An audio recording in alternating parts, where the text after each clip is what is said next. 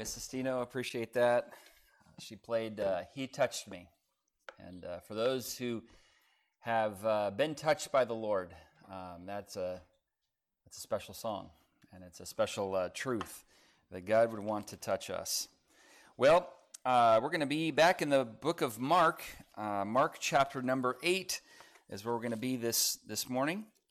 Mark in chapter number 8.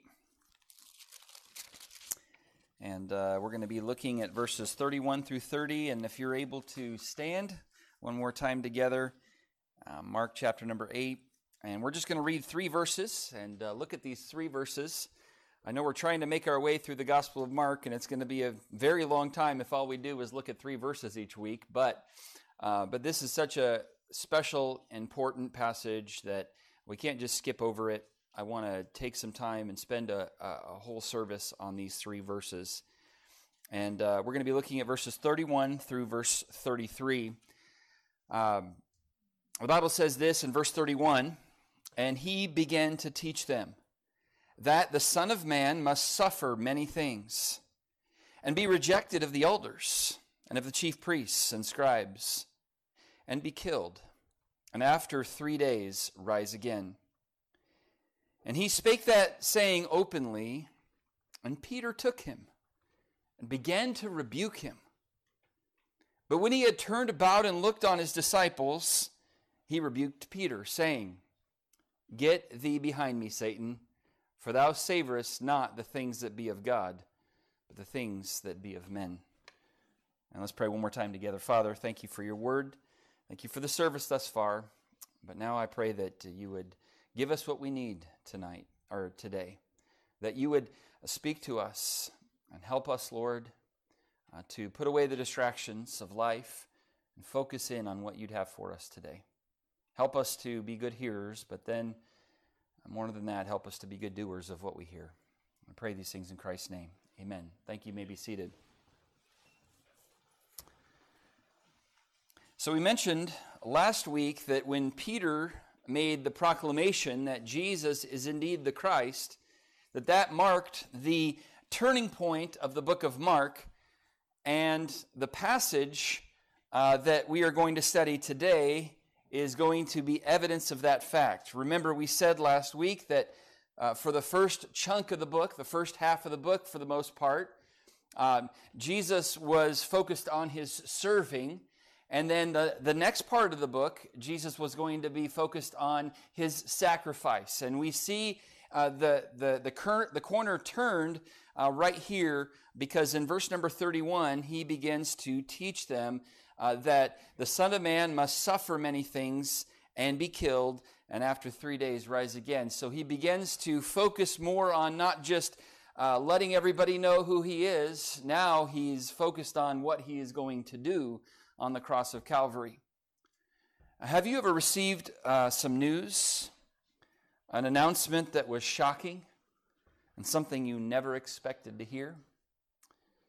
I'm going to share with you some that happening in my life when I was an older teenager. I was probably about 17 years old, about the same age as my oldest son Seth, and at the time I was working at a very fine dining establishment, the Golden Arches, McDonald's. Yes, I worked at McDonald's. And I remember one afternoon, I think I got home from school, and it was time to get ready for my shift, and so I got dressed, and I was heading out the house, and I walked past the den, which was on the right-hand side from the hallway from my room to the kitchen area to the where I can exit the house. Well, in the den to my right, I saw the door was open, and I looked inside, and no one was usually in there at that time. But on this day, both my mom and dad were in there. And it was kind of an odd thing, and it was not a normal, my dad was usually working and not home at that time. But there I saw my mom and dad in the den with the light on. And as I walked past, I saw my mom in tears. And my dad was sitting very close to her and trying to comfort her. I thought, what in the world is going on? Well, I looked at my clock, or my watch, and I said, I got to get out of here. I got to get to my shift. I don't want to be late. But as I drove there and as I worked all night serving people their Big Macs and their French fries, I couldn't help but think of what was going on in that den. And after I got home, after my shift, I got home and my dad was waiting for me, and he asked the question. He said, I bet you're wondering what we were talking about in the den. And I said, yeah, I haven't stopped thinking about it all evening long. He said, well, we've been to some doctors, and we just learned today that your mom has cancer. I wasn't expecting to hear that day. That was some heavy news. And as I think about that, I think about several in our church who have heard that in the last year and a half, 2 years, and even in recent days. These are never fun to hear. These type of announcements are never fun to hear. Well, in verse number 31 of Mark chapter number 8, Jesus for the first time delivers an announcement to his disciples that is hard for them to hear, and one announcement that invoked a very human response from Peter. And we're going to examine this little passage here this morning and consider the thought here when God's plan doesn't make sense. Let's dive in here to this passage with all that being said. First, let's look this morning, number one, at the fact that Jesus revealed God's plan. Jesus revealed God's plan. In verse number 31, it says here, he began to teach them. See, up until this time, Jesus had never announced the plan of God for him to be crucified and to rise again to his disciples. I mean, we know this. I mean, we look at this and go, oh, yeah, he did that. We know that. But again, put yourself in the disciples' sandals here. And up until this point, Jesus had never announced what he was planning to do.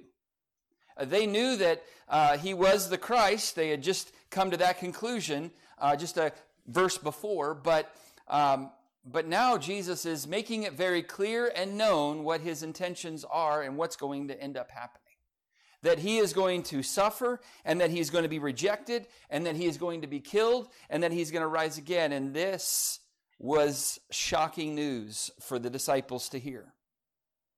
Jesus feels as though it's time to make it known to his disciples, and so he reveals this information.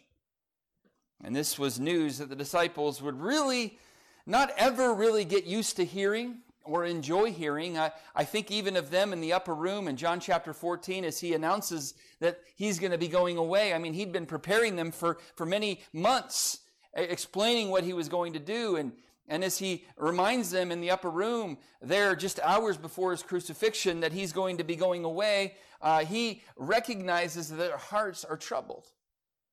And so he says, let not your heart be troubled. You believe in God, believe also in me. In my Father's house are many mansions, and if it were not so, I would have told you. And he tries to comfort them. So the disciples really never got used to hearing it or ever kind of went, oh yeah, we already know that. But this was the first time they got the news regarding God's plan. Now I want to just break this down, this verse here, and share what God's plan was for the Lord Jesus. And we, as we look back at the cross and we see all of these things indeed come to pass. First, he spoke of his suffering in verse number 31. It says, begin to teach them that the Son of Man must suffer many things. Raise your hand if you like suffering. No, really, raise your hand if you like suffering. Okay, no hands are up. And I don't think it's because everybody's arms are broken. I think it's because no one enjoys suffering. And yet, that's what Jesus said that the Son of Man must deal with. There have been men and women who have suffered greatly in the past. Even in the Bible, I think of men like Joseph in the book of Genesis and how he suffered a lot with being mistreated by his brothers, being lied about by Potiphar's wife, by being left in prison and forgotten in prison. And I think even of the Apostle Paul, who in his ministry dealt with tremendous trials and tribulations along the way. But still, no one ever suffered to the degree that the Lord Jesus suffered. How did he suffer? Well, he suffered in many different ways. He suffered mentally.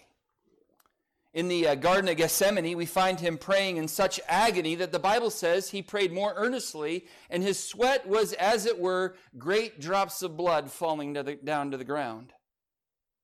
He was humiliated and mocked. He was rejected by the same people who a couple days before were praising him, and now they were calling for his crucifixion. You know, Palm Sunday, when everybody goes and grabs those palms and goes, "Hosanna, blessed is he that comes in the name of the Lord. Oh, we're so glad you're here." Those same people would later on be the ones who would be yelling out, "Crucify him, crucify him." So he dealt mentally or emotionally with some tremendous difficulty. So for those of you who are suffering emotionally, mentally, well, guess what? The Lord knows what it's like. He suffered mentally. He also suffered physically, of course. As he goes to the cross, Jesus does, he was scourged with a cat of nine tails. That was not a real pleasant experience. Some began to spit on him and to cover his face and to buffet him, which means to hit him, and say unto him, "Hey, prophesy, the servants did strike him with the palms of their hands. Who just hit you?" So he was dealing with physical torture. Not only that, but they put a crown of thorns on his head and used a reed to pound it into his scalp, driving those thorns into his head. Then they made him carry his own crosspiece up the hill to a place of his crucifixion.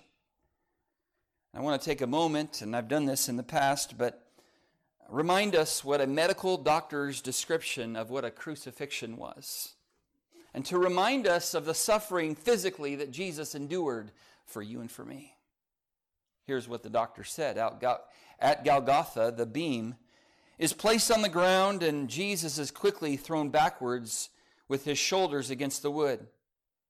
The soldier feels for the depression at the front of the wrist, and he drives a heavy, square, wrought iron nail through the wrist and deep into the wood. Quickly, he moves to the other side and repeats the action, being careful not to pull the arms too tightly, but to allow some flexion and movement. The beam is then lifted in place at the top of the post, and the title reading, "Jesus of Nazareth, King of the Jews," is nailed into place. The left foot is pressed backward against the right foot, and with both feet extended, toes down, a nail is driven through the arch of each. As he pushes himself upward to avoid the stretching torment, he places his full weight on the nail through his feet. Again, there is the searing agony of the nail tearing through the nerves between the metatarsal bones through the feet. As the arms fatigue, great waves of cramps sweep over the muscles, knotting them in deep, relentless, throbbing pain. And with these cramps come the inability to push himself upward. Hanging by his arms, the pectoral muscles are unable to act.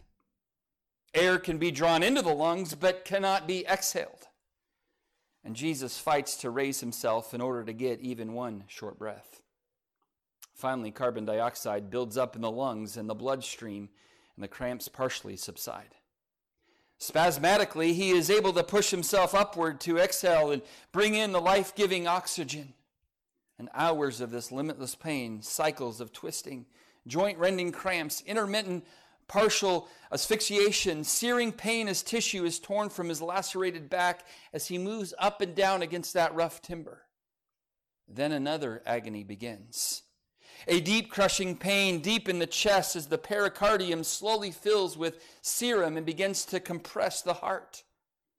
The compressed heart is struggling to pump heavy, thick, sluggish blood into the tissues. And the tortured lungs are making a frantic effort to gasp in small gulps of air. The markedly dehydrated tissues send their flood of stimuli to the brain, and Jesus gasps, I thirst. You remember him saying that on the cross? He can then feel the chill of death creeping through his tissues. And with one last surge of strength, once again, he presses his torn feet against the nail, straightens his legs, takes a deeper breath, and utters his seventh and last cry, Father, into thy hands I commend my spirit. And then he gives up the ghost. He suffered physically. And most of us immediately, when we think of Jesus and his suffering, we think of his physical suffering. But actually, there's one that was perhaps even more intense than the physical suffering he endured. And that no one would really ever truly understand. What was that? He suffered spiritually too. 2 Corinthians 5 and verse 21, a mind-blowing verse. It says this, for he, God the Father, hath made him, Jesus the Son, to be sin for us, who knew no sin. Why? That we might be made the righteousness of God in him. But think of what Jesus went through when he became sin for us. The pure, holy, the one who was sitting on the throne, as Isaiah saw him high and lifted up, and the seraphims cried, holy, holy, holy is the Lord God of hosts. That same one came down to this earth and became sin for you and for me. That's some spiritual suffering. When he was there on the cross at noon, at high noon, when the sun was at its peak and at its brightest, the sky grew dark there at the cross when Jesus died. Matthew records this in chapter 27, verse 45. He says, now from the 6th hour, that's at noon, there was darkness over all the land until the 9th hour. So from noon until 3 o'clock, it was dark. I know here in Oklahoma, sometimes some storms come that really cause the sky to grow pretty dark. I don't know what it was exactly that caused this, but it happened there. And really, ultimately, it signified the fact that God the Father was turning his back on God the Son, because the next verse says, about the 9th hour, Jesus cried with a loud voice, saying, Eli, Eli, lama sabachthani. That is to say, my God, why hast thou forsaken me? I don't understand all of the implications. I don't understand how it took place. I just know that there was some spiritual suffering that took place.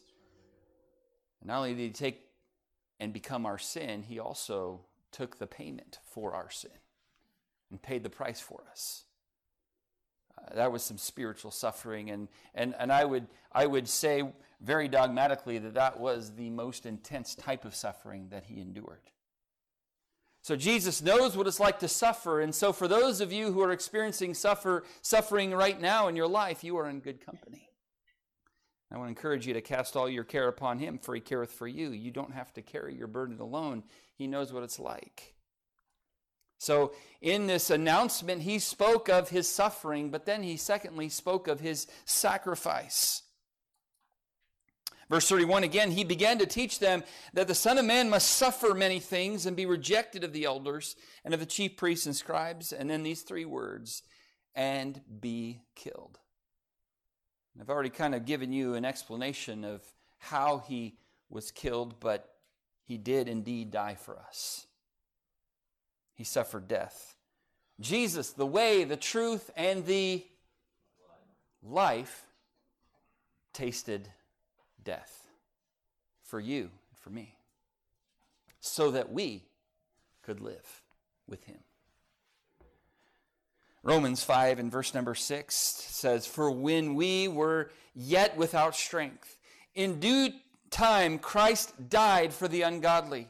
For scarcely for a righteous man will one die, yet peradventure for a good man some would even dare to die. But God commendeth his love toward us, in that while we were yet sinners, Christ died for us.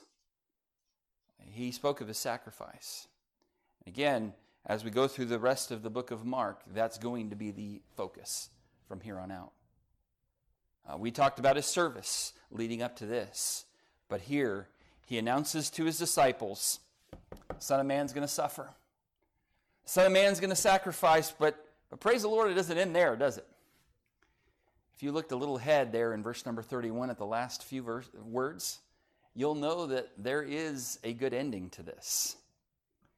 Because he didn't just speak of his suffering and his sacrifice. Thirdly, he spoke also of his success. Look at verse 31. It says, he said he's going to be rejected and be killed, and then after 3 days, rise again. You see, while things looked bleak and bad, Christ's work was not completed. Oh, it was finished on the cross, yes, but because you see, 3 days after being in that borrowed tomb, guess what happened? Up from the grave he arose with a mighty triumph over his foes. He arose a victor from the dark domain, and he lives forever with his saints to reign. He arose. He arose. Hallelujah. Christ arose.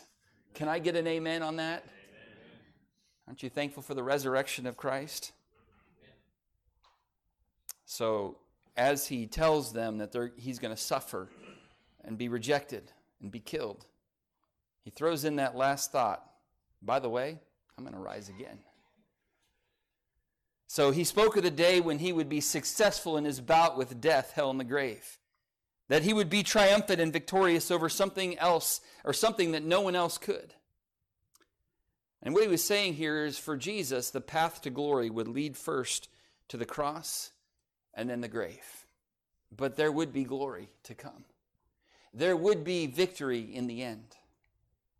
And so Jesus reveals God's plan to his disciples for the very first time in verse 31. And can you imagine being one of the disciples listening to this, hearing this shocking news? Again, we read it as Christians and we're like, oh yeah, of course he did that. Well, this is the first time he announced it.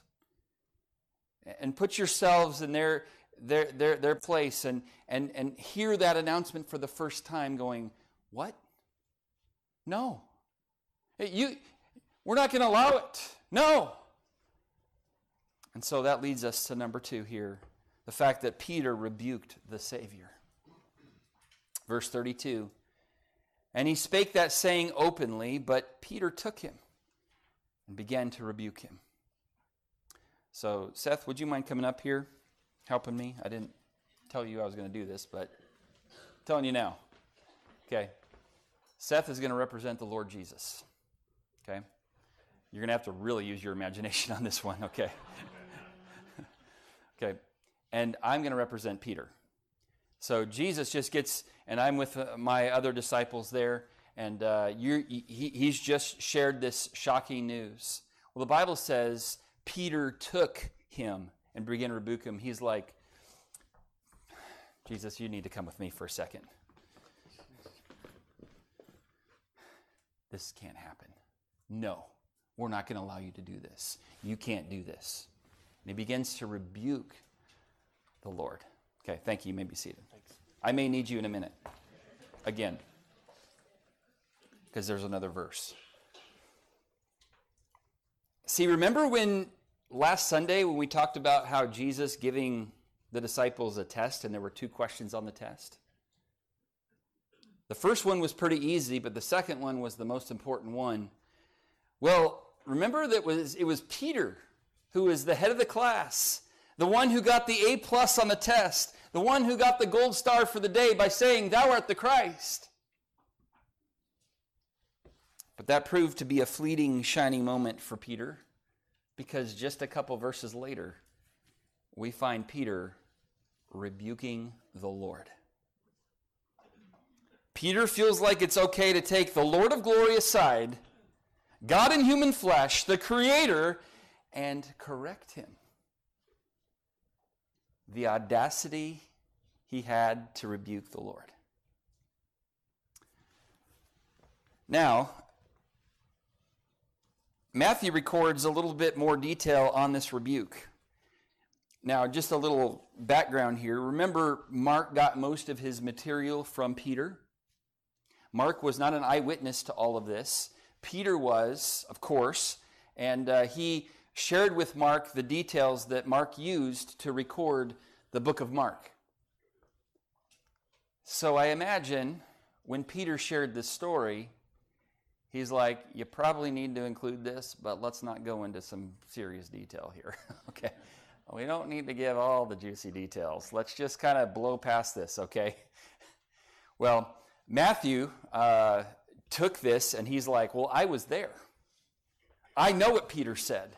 And so let me tell you what Peter said. So Matthew doesn't have any of that emotional attachment to Peter as much as Mark did. So Matthew records more of the details of what Peter said in this moment. He said, "Be it far from thee, Lord, this shall not be unto thee." Now it is interesting, the Bible here uses the word rebuke. What does that word mean?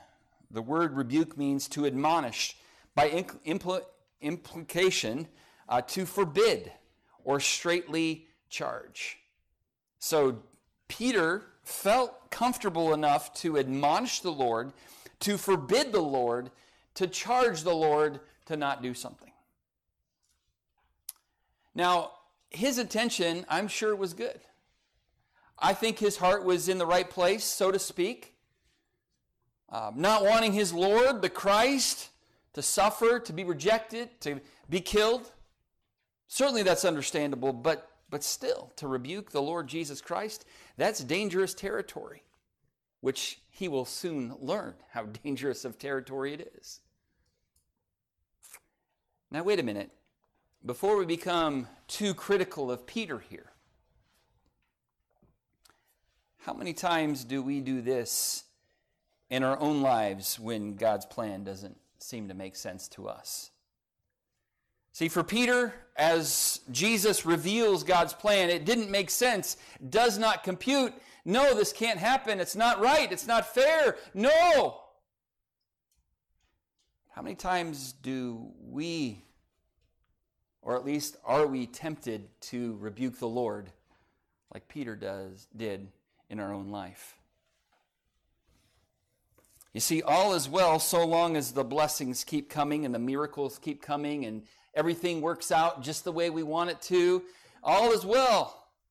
Everything's great as long as we agree with all that he is doing. But the moment that changes, then we're tempted to be like Peter and take the Lord aside and say, not so, Lord.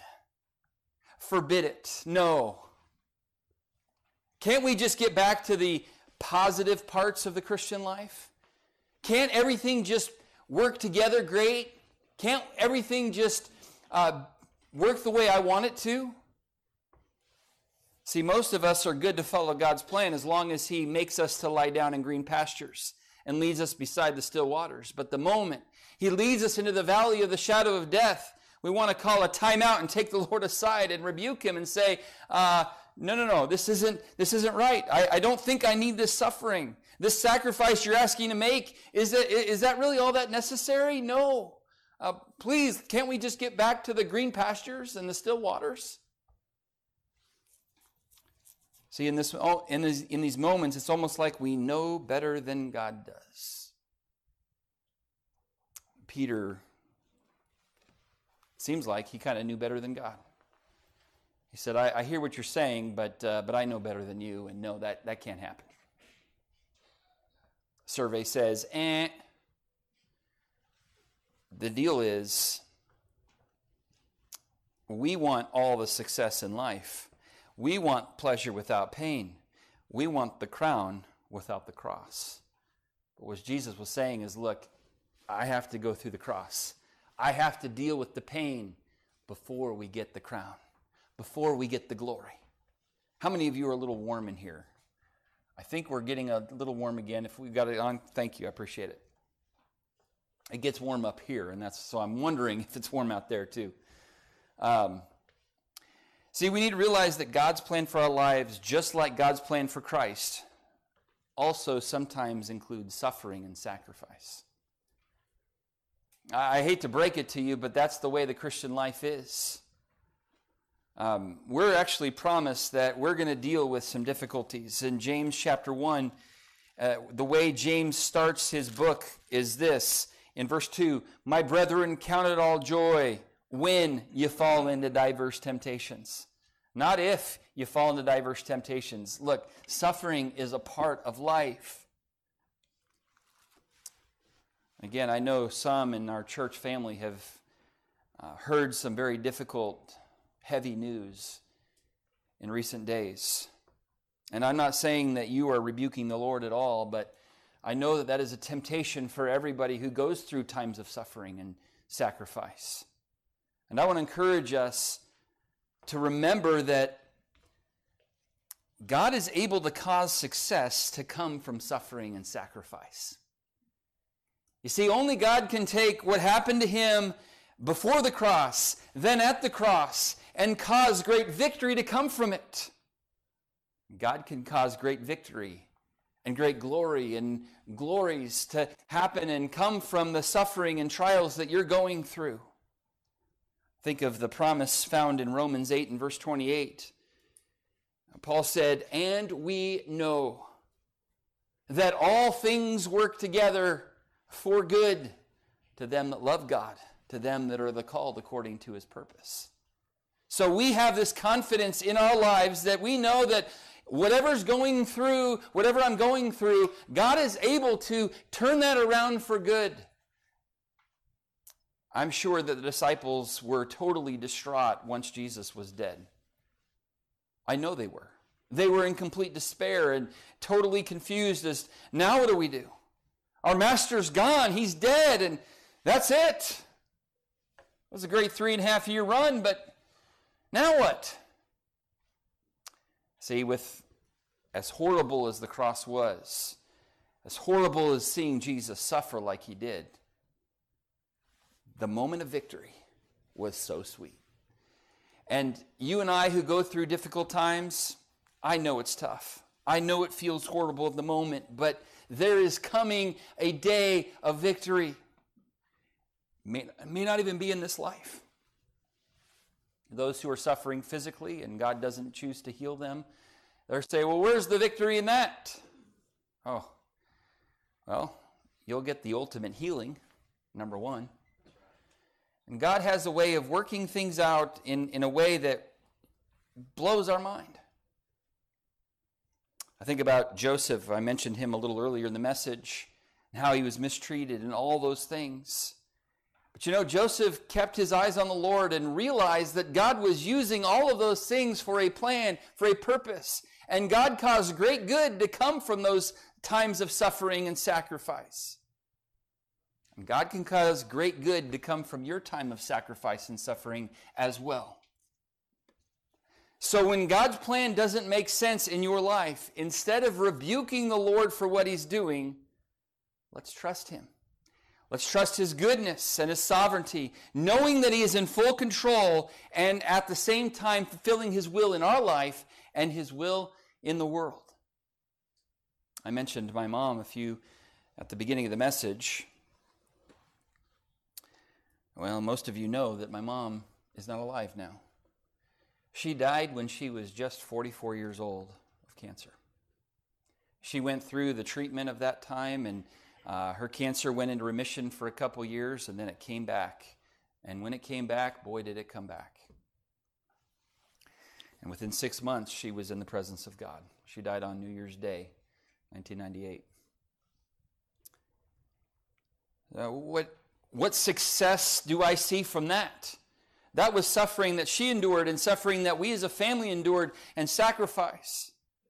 Where's the success in that? Well, of course, knowing my mom is in heaven is a special blessing, and knowing that I'll see her again, I'm looking forward to that day. I do want to see the Lord, and then the first person after that, can you show me where my mom is? I want to give her a hug. It's been a while. But here in this life, how has God used that? Well, I didn't realize it at the time, but God was going to make me one day a pastor. And God was going to put in our church people who are dealing with cancer. And I'm telling you, those who are going through that or have gone through that, I have seen the Lord use that in my life and in theirs. I don't have all the reasons why God allowed it, but I do know God had a plan and a purpose for it. And he has used it. And I look back and say, oh, okay, well, maybe that's one of the reasons why God allowed this to happen in my life. Okay, you've had different suffering. You've had different sacrifices that you've had to make in your life. Why did God allow that? Again, I don't know all the reasons. God doesn't owe us an explanation. But as you continue to be faithful to the Lord, you'll see how God has used those trials and tribulations to be a blessing to others. If you would, just very briefly, we'll be back here in Mark 8, but I want you to turn to 2 Corinthians chapter number 1. I want to show you a verse. Two verses. The first one extremely encouraging. The second one reveals a little bit of why God allows these things in our lives. Verse number 3 of 2 Corinthians chapter 1, it says, "Blessed be God, even the Father of our Lord Jesus Christ, the Father of mercies." And I love this title of God, the God of all comfort. But then notice in verse number 4, it says this, "Who comforteth us in all our tribulation, that we may be able to comfort them which are in any trouble by the comfort wherewith we ourselves are comforted of God." See, God allows trials in our lives so that God could comfort us, so that when someone else in our life, a family member, a friend, someone here at church is going through a similar trial, we can say, hey, I've been there. Here's what God's taught me. And I want to be here for you. I want to be a blessing to you. And I've seen that happen in our church with others who've gone through difficulties, who've gone to those who are going through a similar situation, and they go and say, I'm here for you. I've been there. Here's what God's done in my life. See, God is able to make good come from the difficulties that he allows in our lives. What good is it Jesus doesn't deserve to go through any suffering. Jesus doesn't deserve to die. He is the Prince of Life.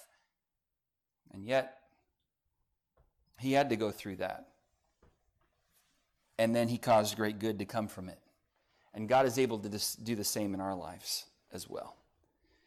And we'll look at number 3 here as we wrap this up. Number 3, I want us to see that, because this little encounter isn't over. We're going to see how Jesus reprimanded the disciple. All right, verse 33.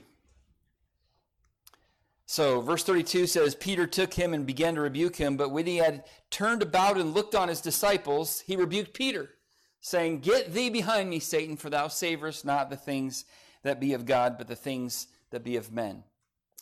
All right, so Seth, come on up here. So remember, Peter takes Seth aside, or not Seth. Got to get back in character here. Jesus aside and begins to rebuke him, saying, "No, that's not happening." And I think probably what it was like this, and then he's like this, I think technically, and then the Bible says he turned around, and the rest of the disciples are over there, and Peter is behind here. And then he says to those disciples, "Get thee behind me, Satan, for thou savorest not the things that be of God, but the things that be of men." Okay, you can be seated. So he turns his back on Peter and faces the disciples and shares this with them because he wants to convey the message that what I announce to you must come to pass. It absolutely had to come to pass. See, Peter's suggestion that Jesus could bypass the cross, it kind of triggered the Lord Jesus. Okay, now Jesus wasn't really reactionary, but almost. We can see him react to this and see our humble, lowly Savior was not pleased with Peter's response. See, he was headed to the cross and nothing was going to stop him. He was totally committed and focused on finishing the work that his Father gave him to do. And here in this passage, in this verse, it seems as though that Jesus was calling Peter Satan. Now, most Bible commentators agree that he wasn't just calling Peter bad names, okay? But rather pointing out that the suggestion that Jesus bypassed the cross, that was satanic, that suggestion that he avoid the cross. Because if you remember, when Jesus was tempted by Satan in the wilderness, Satan offered this option to him. And if you want to turn back to Mark 4, I want to show you this real quickly, just so that you can see that what Peter said, what Peter was trying to say to Jesus, that, hey, this isn't, you shouldn't go to the cross, like, let's avoid this. That originally came from Satan. Matthew 4:1 says, then was Jesus led up of the Spirit into the wilderness to be tempted of the devil. Okay, so the devil's the one tempting him here. In verse number 3, when the tempter came to him, he said, if thou be the Son of God, command that these stones be made bread. And Jesus responds with, it is written, and says, no, man shall not live by bread alone, but by every word that proceeds out of the mouth of God. And then there's another temptation in verses 5 and 6. But then look, let's skip down to verse number 8 here, the third temptation that Satan offers Jesus. Again, the devil taketh him up into an exceeding high mountain, and showeth him all the kingdoms of the world, and the glory of them, and saith unto him, all these things will I give thee, if thou wilt fall down and worship me. So Satan said, hey, I know you're supposed to go to the cross and suffer and be rejected and deal with all that. Why don't you just want to don't you just feel like pushing the microwave button and say, ding, and it's there, and you don't have to go through all that nonsense? Why don't you just fall down and worship me right now, Jesus, and then you'll have all that glory? Well, Jesus responded in verse number 10, get thee hence, Satan, for it is written, thou shalt worship the Lord thy God, and him only shalt thou serve. But he said to him, get thee hence. And now, back in Mark chapter 8, if you want to turn back there, he says to Peter, get thee behind me, Satan, because the suggestion that Jesus do anything but go to the cross and deal with the suffering, any other option is a satanic option. And so, no cross, no crown, no sacrifice, no glory. So, Jesus had to put Peter in his place. There wasn't any further consequences other than Peter realizing that what he said was satanic. And that was probably punishment enough, one commentator pointed out. And I would say, yes, I would be put in my place at that point.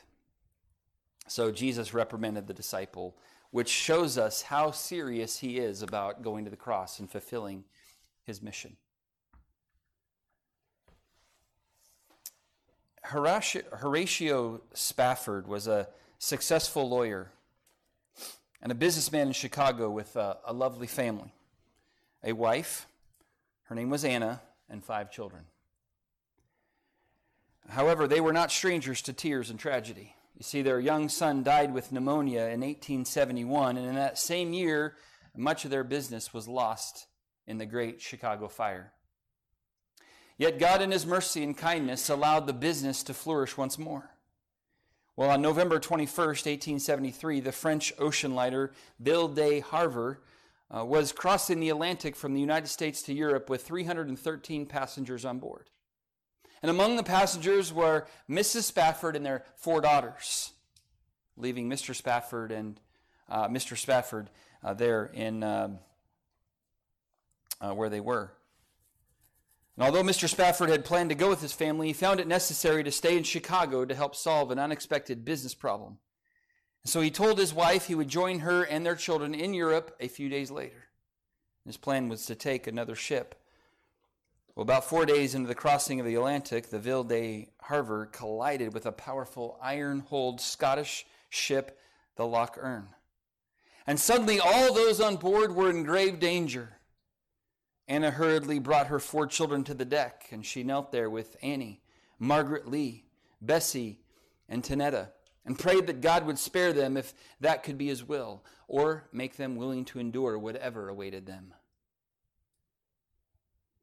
Well, sadly, within approximately 12 minutes, the Ville de Havre slipped beneath the dark waters of the Atlantic, carrying with it 226 of the passengers, including the 4 Spafford children. The sailor, rowing a small boat over the spot where the ship went down, spotted a woman floating on a piece of the wreckage. It was Anna, still alive. He pulled her into the boat, and they were picked up by another large vessel, which 9 days later landed them in Cardiff, Wales. From them, she wired her husband a message which began, "Saved alone. What shall I do?" Well, Mr. Spafford later framed the telegram and placed it in his office. Another of the ship's survivors, Pastor Weiss, later recalled Anna saying, "God gave me 4 daughters, and now they have been taken from me. Someday I will understand why." Mr. Spafford booked a passage on the next available ship and left to join his grieving wife. With the ship about 4 days out, the captain called Spafford to his cabin and told him they were currently over the place where his children went down. And according to Bertha Spafford Vester, a daughter born after the tragedy, that is when Horatio Spafford wrote the lyrics to "It Is Well With My Soul." And the first stanza of that song goes, "When peace like a river attendeth my way, but when sorrows like sea billows roll, whatever my lot, thou hast taught me to say, it is well with my soul." And this morning, as we conclude this message, I think it would do us well to sing that song together as we conclude this service. Brother Randy and musicians, if you could go ahead and get in your place. I think we'll end this message by singing a couple verses of "It Is Well With My Soul." When God's plan doesn't make sense, it can still be well in our soul. Let's sing this song together this morning.